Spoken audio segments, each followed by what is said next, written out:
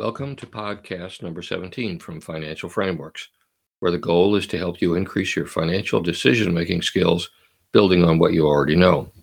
I'm Mike Lehan, the author of Financial Frameworks.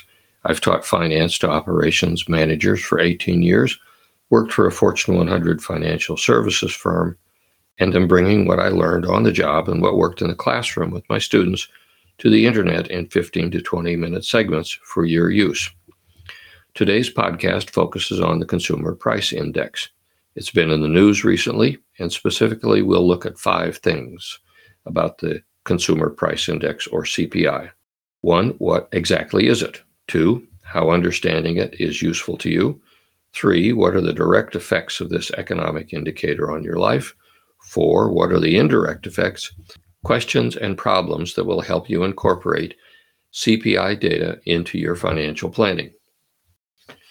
Recently, the Consumer Price Index has been in the news as on September 13th at 8:30 a.m., the Bureau of Labor Statistics transmitted a news release that stated, and I quote, "The Consumer Price Index for all urban consumers rose 0.1% in August on a seasonally adjusted basis after being unchanged in July. Over the last 12 months, the All Items Index increased 8.3% before seasonal adjustment."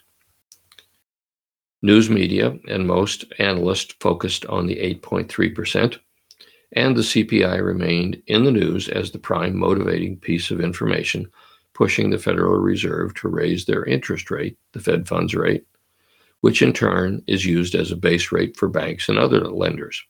The Fed raised the Fed funds by 0.75 or 3/4 of a percentage point, and all lending and other interest rates moved up accordingly. Since borrowing affects all of us, far beyond just lending, let's look at the Consumer Price Index in a way that you can use that information in planning, and also so that the information sticks for you. We make decisions based on the information that we have and the goals we want to achieve. Some of that information is personal and unique to each of us. We have 3 children, there are no children, there are 2 grown children, or we live in an expensive area, or we live in a place where housing and food is less expensive. When we make financial decisions, we're looking into the future and usually consider both the personal data and then broaden our scope beyond our immediate employment and family concerns to look at what is happening in the industry we work in, or the regional economy, or what's happening nationally. Before I decided that I needed a framework, such surveys, for my part, were usually an uneven and frustrating process. There was just too much news and it was conflicting. And that was the case prior to the advent of the internet, when my sources that I was relying on were far more limited, like newspapers or magazines.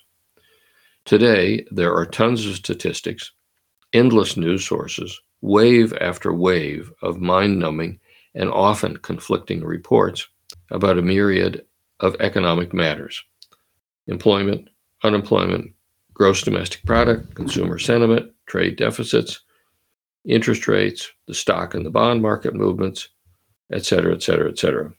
In the midst of all this data, some statistics are simply more important than others. CPI is one of those statistics. You and I have the personal data, what I paid for gas today. However, we also need the 50,000 feet data to plan for saving, spending, or borrowing. Okay, so what it is and why understanding it is useful. First, what is the CPI that shows up in the newspapers? It's a 2-part answer: what it is and how it's assembled.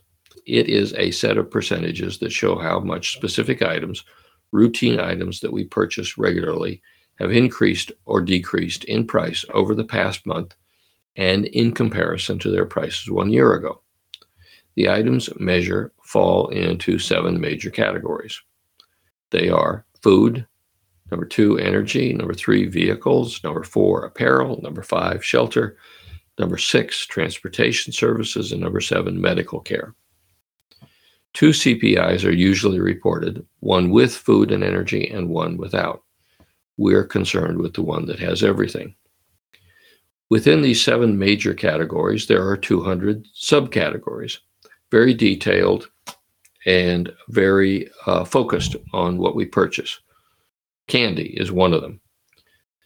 You and I care about these subcategories because we buy specific things, not statistical categories. So we want to look at what is immediately important to you and me and to our budgets. Then we look at broader numbers for perspective. For example, I will look at automobile prices because they're a big driver in the American economy, but it's not as personal to me because I'm not buying a car this year. But I do want to know how that number is looking for the economy as a whole. So back to the definition. That's what it is. Now the definition. The Bureau of Labor Statistics defines CPI as a measure of the average change over time in prices paid by urban consumers for a representative basket of consumer goods and services. How do they collect the data? This is important because it needs to be accurate. Quoting the BLS. BLS data collectors visit in person or on the web or call thousands of retail stores, service establishments, rental units, and doctor's offices all over the United States to obtain information on the prices of thousands of items used to track and measure price changes in the CPI. The BLS records the price of about 80,000 items each month, representing a scientifically selected sample of the prices paid by consumers for goods and services purchased. That's the definition, and that's how the data is collected. Pretty solid, pretty reliable. But before leaving the definition and going on to the uses, I would like to share a perspective on economic data that we don't usually think about, but it is worth considering, particularly in this age of disinformation. It is stuff like this, the consistent availability of trustworthy data, that makes capitalism work and provides the lubrication that decreases the friction of financial transactions. The folks at the BLS take this stuff pretty seriously. They work hard to be accurate and, more importantly, understand that there is value in truth. Remember that all human actions operate on three levels: literal, symbolic, and moral. So having reliable numbers to guide a person's economic decisions may be assumed in our society, but it doesn't exist everywhere. And it is one of the less thought about elements in our financial world that provides, again, the lubrication of trust to our planning and our actions. Many people, especially in the last 15 years, don't see a role for government or see it as being needed to be limited and the role as objectionable. When thinking about them, I often reflect on the Robert Frost poem, Mending Wall, in terms beyond his orchard minding sense, in which he says, good fences make good neighbors. Most people see fences as a limiting of boundaries. I see them as economic enhancements, as some friends of mine have cattle. The fences keep the cattle out of the road and safeguard my friends' investment and economic interest. I use data to define boundaries in a positive way. Thank you, BLS. Now back to the CPI. How does it affect me? How does this inflation in the CPI affect me directly?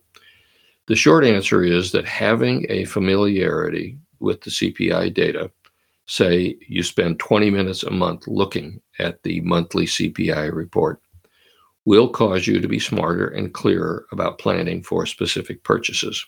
The underlying logic behind that device is important. You already know what inflation does. Inflation erodes your purchasing power. When food, gasoline, or rent increase, less money is available for other things, like clothing and medicine. Usually, inflation costs exceed raises in wages. Knowing what you spend and having a sense of whether those costs will increase a lot, a little, or very little is important in planning those expenditures. And to the extent that you can, you want to reduce those costs. It is a given that you have little control over prices of goods. However, armed with information, you can plan better. You can make choices. You can substitute things. You can put things off. You can move more quickly.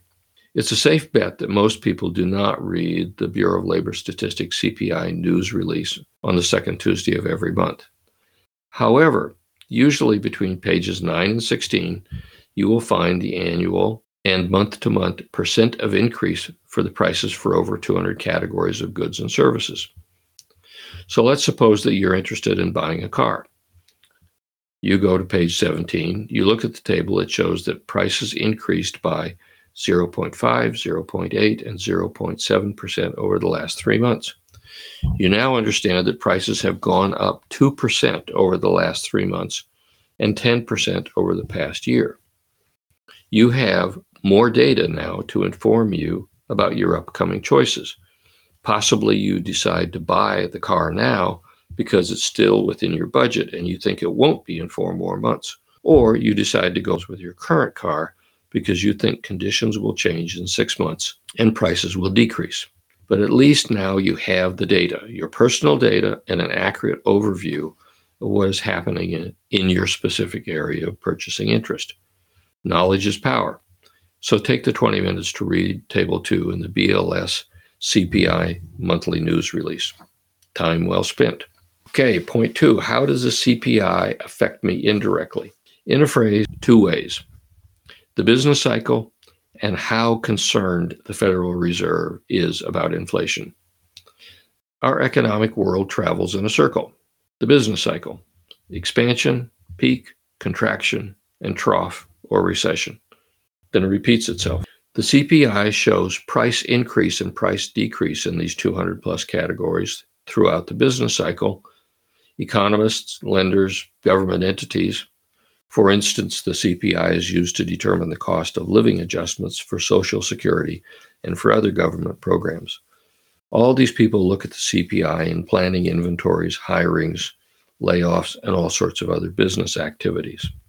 So you care about where we are in the business cycle. Secondly, if the Federal Reserve is concerned about inflation, and it is right now, it will work to reduce inflation aggressively in order to maintain economic activity and to ensure the soundness of the dollar.